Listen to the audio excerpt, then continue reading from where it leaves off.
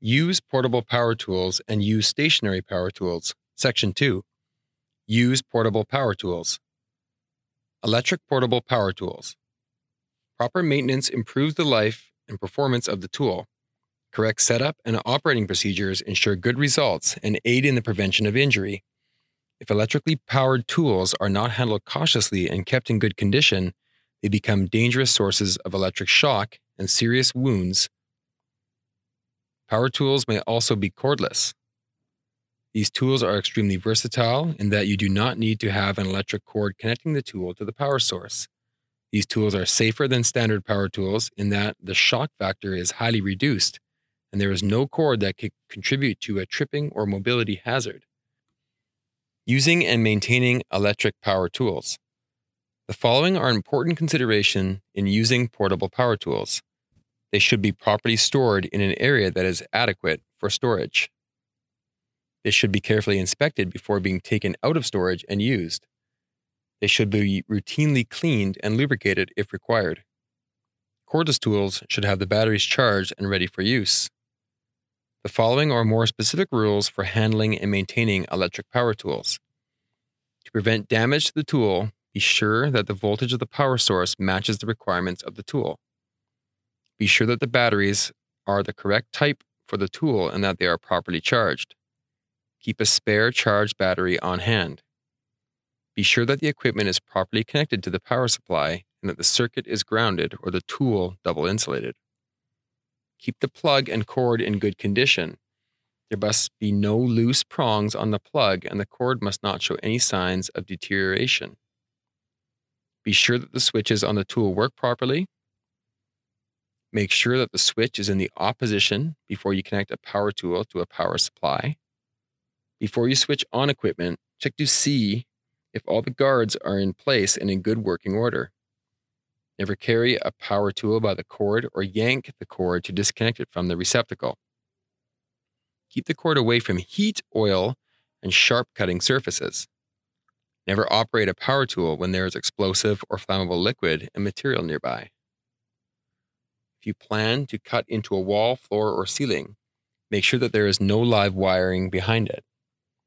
If an extension cord must be used, make sure that it is approved for heavy-duty work. Keep the air cooling passages in the tool clean and free of obstructions. Compressed air may be used to clean the tool's air cooling passages, but the pressure must be limited to 69 kPa or 10 psi or less, and eye protection must be worn as dictated by workplace regulations. Make sure that the cutting edge of a tool is kept sharp and that the bit or blade is securely fastened in the tool. Keep your mind on your work. Never operate power equipment until you are sure you know how to use it.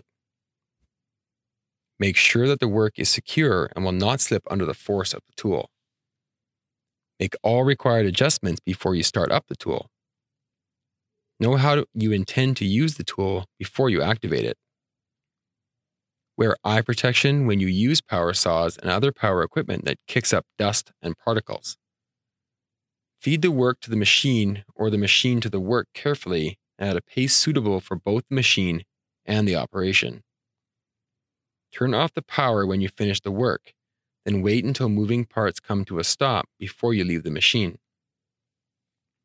Never use a power tool with a deformed or cracked housing or with a broken handle or part.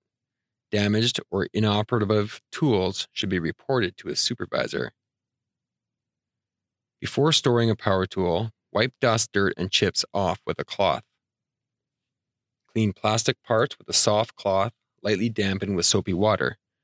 Never clean them with solvents such as gasoline, thinner, benzene, carbon tetrachloride, or alcohol, as these substances damage and crack plastic. Never allow the motor portion to become wet with water or oil. Store tools properly. For example, drills, screw guns, and routers should have the bits removed. A circuiter saw must have the guard in place. Saber and reciprocating saws must have the blades removed, or the blades must be adequately protected. Grounding tools and equipment. All tools and equipment that are operated by electricity must be grounded or of the double insulated type. workplace regulations require that when used outdoors or in damp location, portable electrical equipment, including temporary lighting, must be protected by an approved ground fault circuit interrupter or GFI. On tools that are not double insulated, you must use a 3-wire cord and the proper U-ground prong on the cord. By properly grounding the equipment, the operator should not receive an electrical shock if the tool or equipment develops a short circuit. Portable electric circular saws. When using portable saws, make sure that there is enough set in the teeth to produce proper clearance for the blade. Make sure that the work is well supported. This will keep the kerf, the slot cut by the saw, open and prevent the saw blade from binding during the cut. Support thin pieces near the cut and clamp small pieces to the workbench or sawhorse. Never use a blade that is dull, has missing teeth, or requires setting.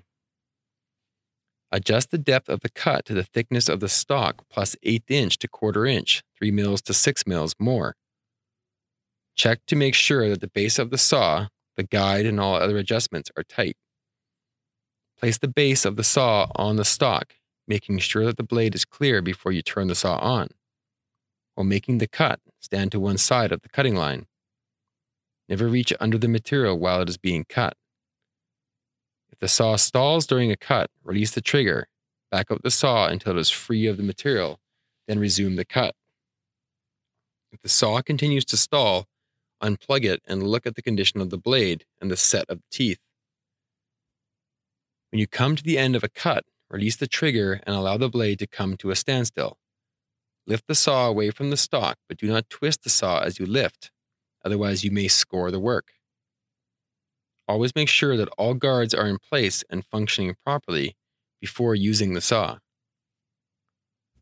Powered cutoff or chop saw. You need to be especially safety conscious while operating this tool. Consider the following before using a powered cutoff saw. Make sure the blade guard is in place before operating the machine. Secure the workpiece in a vise or clamp. Never hold the piece with your hands. If you are cutting long pieces, have the end supported or held by an assistant, as the piece could kick back and break the cutoff blade.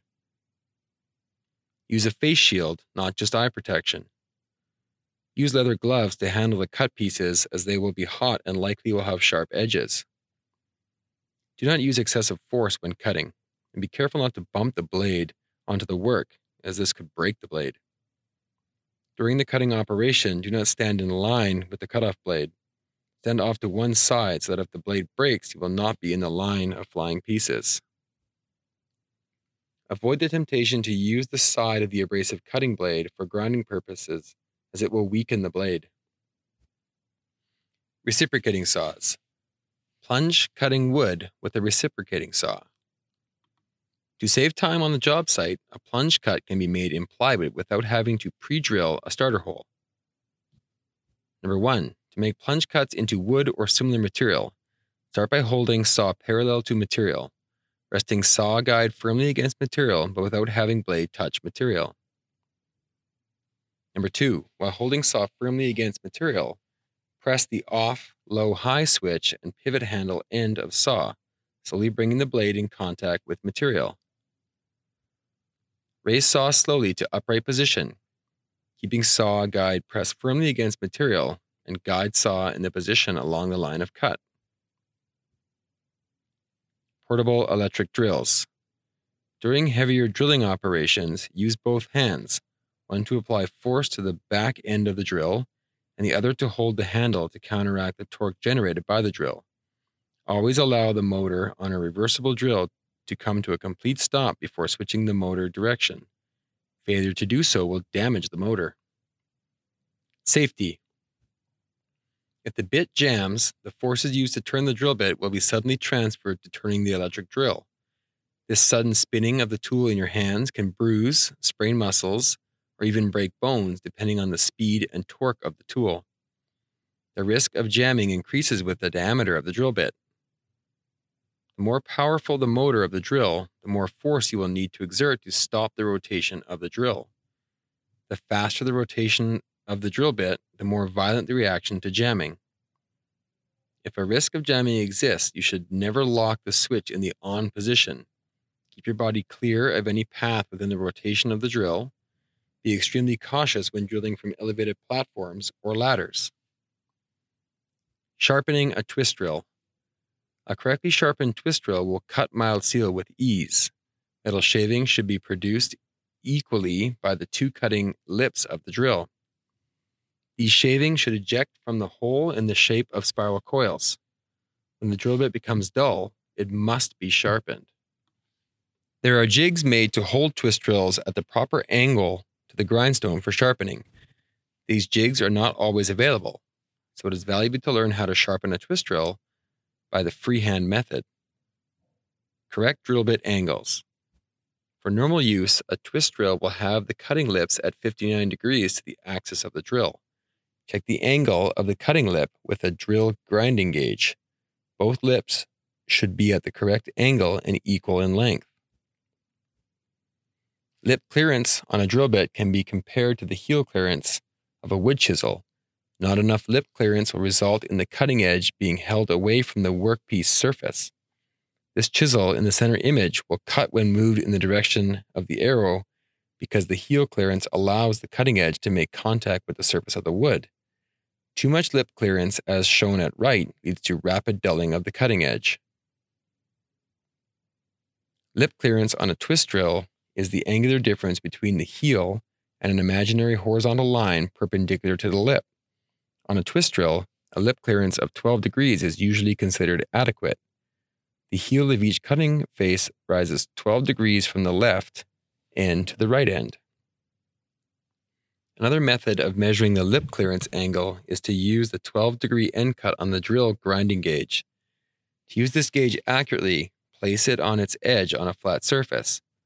Lay the twist drill behind the gauge with the point of the drill toward the 12-degree end of gauge. The slope of the heel should be parallel to the 12-degree end of the gauge. The drill should be lying with its cutting lips parallel to the flat surface and should be sighted as illustrated. Hammer drills. Drilling and setting concrete anchors is commonly done with a hammer drill or roto hammer. There are many types of concrete anchors, but all serve the same purpose. They provide a secure mount for a bolt or a stud so that attachments can be made to a wall or foundation. Consider the following points when setting anchors. The strength of the concrete determines the holding power of the anchor. Drill only anchors into cured concrete and do not attempt to fasten to spalled, which is fractured, or cracked surfaces. Follow the manufacturer's instructions for installing the anchor. Most concrete anchors use a wedging action to hold the anchor in place. The wedging action will work only if the diameter of the hole is the correct size for the anchor being used. Refer to the anchor manufacturer specifications for the appropriate diameter of hole. The depth of the hole is also critical. Use the depth gauge to ensure the depth is exactly as specified by the manufacturer. Always use steel bits with carbide tips when drilling into concrete with a hammer drill or a rotary hammer. Carbide tip bits are extremely hard and are designed to stand up to concrete. Helix-shaped bits are designed specifically for concrete. The helix shape removes the maximum amount of debris and helps to prevent the drill from binding in the hole. The carbide tips are extremely hard, but they are also very brittle. Never try to straighten a bent bit in a hole or to use the drill like a lever because the tip of the bit will chip and may break off. Handle carbide tip bits with care. Do not allow them to drop onto hard surfaces. Store them in separate spaces to keep the tips from hitting together. Carbide tip bits are usually very expensive to replace. Demolition hammers. Demolition hammers are used to chip or break up concrete foundations, walls, or blocks. Use the shortest bit that is practical for the job. Long bits tend to bend and absorb some of the blow's energy. Make sure that the bit is sharp before you start work. Careful not to remove the bit's temper. When you work with a demolition hammer, start the bit into the edge of the block or slab and turn it towards the edge. Take small bites. Always allow the weight of the hammer to assist in the braking action. Use its weight to your advantage, but always maintain your balance. Portable grinders. Wheel disc selection. Selection of the correct grinding wheel or disc not only depends on the abrasive type, grain size, bonding material, grade, structure, size, and shape, but also on the grinding machine, the material to be ground, and the nature of the operation. Medium grain wheels, 30 to 60 grit, are often chosen when only one metal moving or sharpening operation is desired and the resulting surface finish is acceptable. Wheels having coarse grains below 30 grit work best with softer materials where material can be removed rapidly.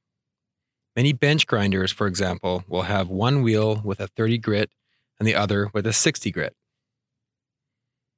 When using cutting-style discs or zip discs, ensure that your entire face and body are out of the disc path and that you wear a face shield and safety glasses. Cases have been well documented where cutting discs have shattered in operation and severely injured or even killed workers. There are some rules that must be observed when using portable grinders. Always wear a face shield. Use a portable shield to prevent sparks from hitting other workers. Wear leather gloves and protective clothing. Always use hearing protection. Use both hands to control the grinder unless the grinder is so small that full control can be achieved with one hand. Ensure that the RPM rating of the disc or wheel will not be exceeded by the RPM of the tool. Secure the workpiece to prevent any movement during the grinding operation. Ensure that the wheel or disc is suitable for the type of material on which you are working. Ensure that the disc or wheel has not been damaged. Remove flammable materials before grinding.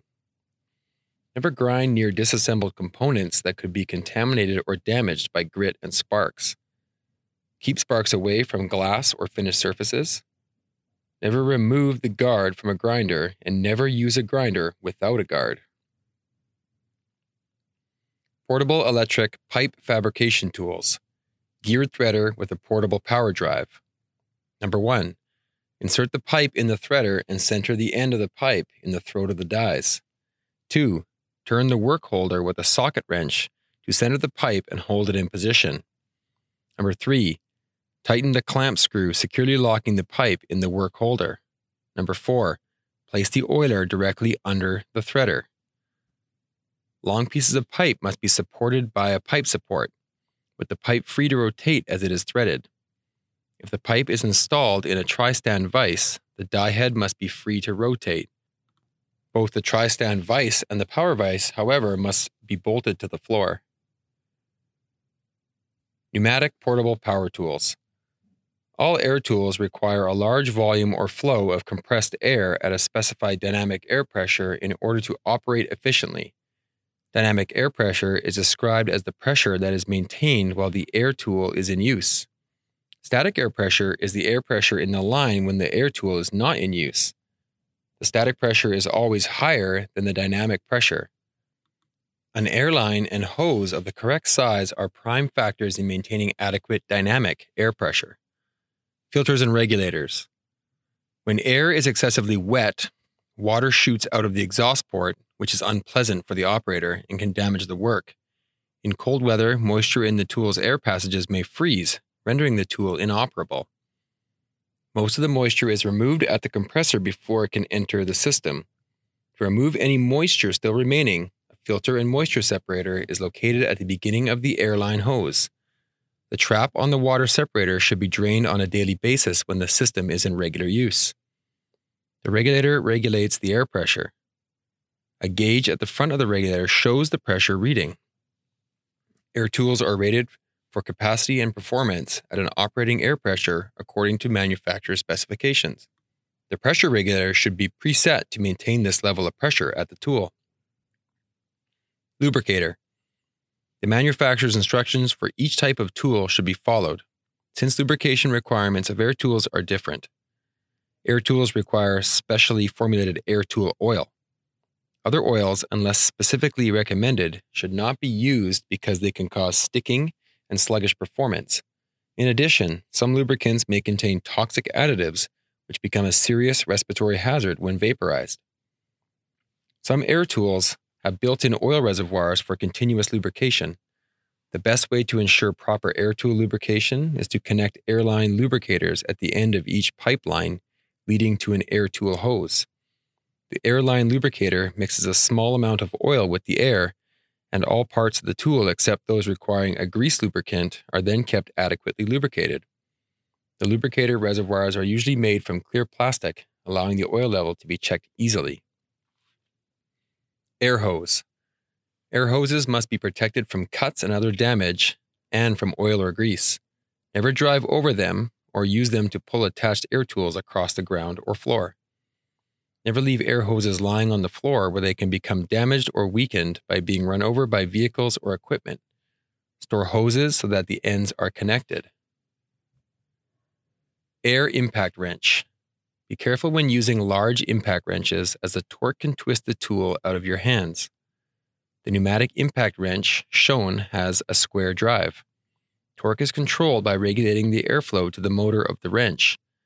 Even though there is a little torque reaction, air impact wrenches can produce very high torque values, and you need to exercise caution. Inline air pressure regulators are sometimes required to control torque. Air-operated grinder. A portable pneumatic grinder is more convenient to use if a 1 meter or 3 foot whip leader hose is attached directly to the tool and the airline coupling is away from the tool. Although larger hoses are preferred for many pneumatic grinders, all hoses must have inside diameters of at least 1/4 inch. Before using, adjust the throttle lever stop screw. The grinder speed is regulated by the distance the throttle lever is pulled or turned. Air hammers and chisels. One type of tool retainer is the beehive spring, which threads on the barrel. The quick change spring, a slight design variation of the beehive spring, has a retaining hook that can be pushed sideways for fast and easy tool bit installation or removal. To provide a more secure hold, a U-shaped safety collar can be used with either spring. Another retainer that reduces the possibility of a tool bit becoming loose is the safety sleeve.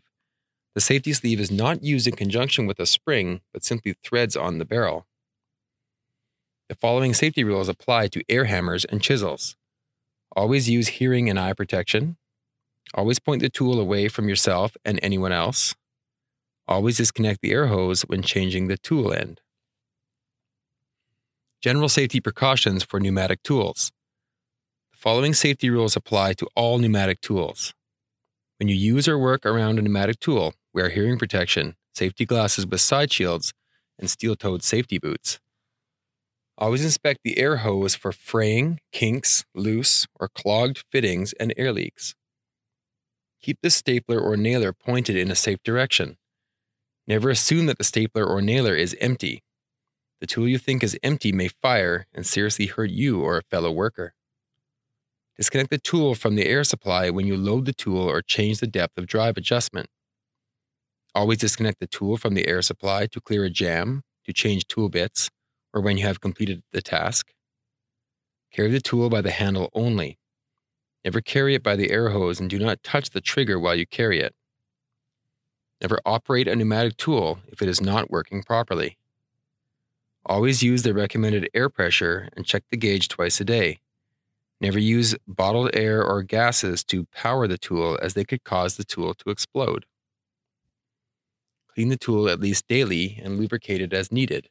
Never operate a dirty tool. Do not weaken the tool housing by abusing the tool.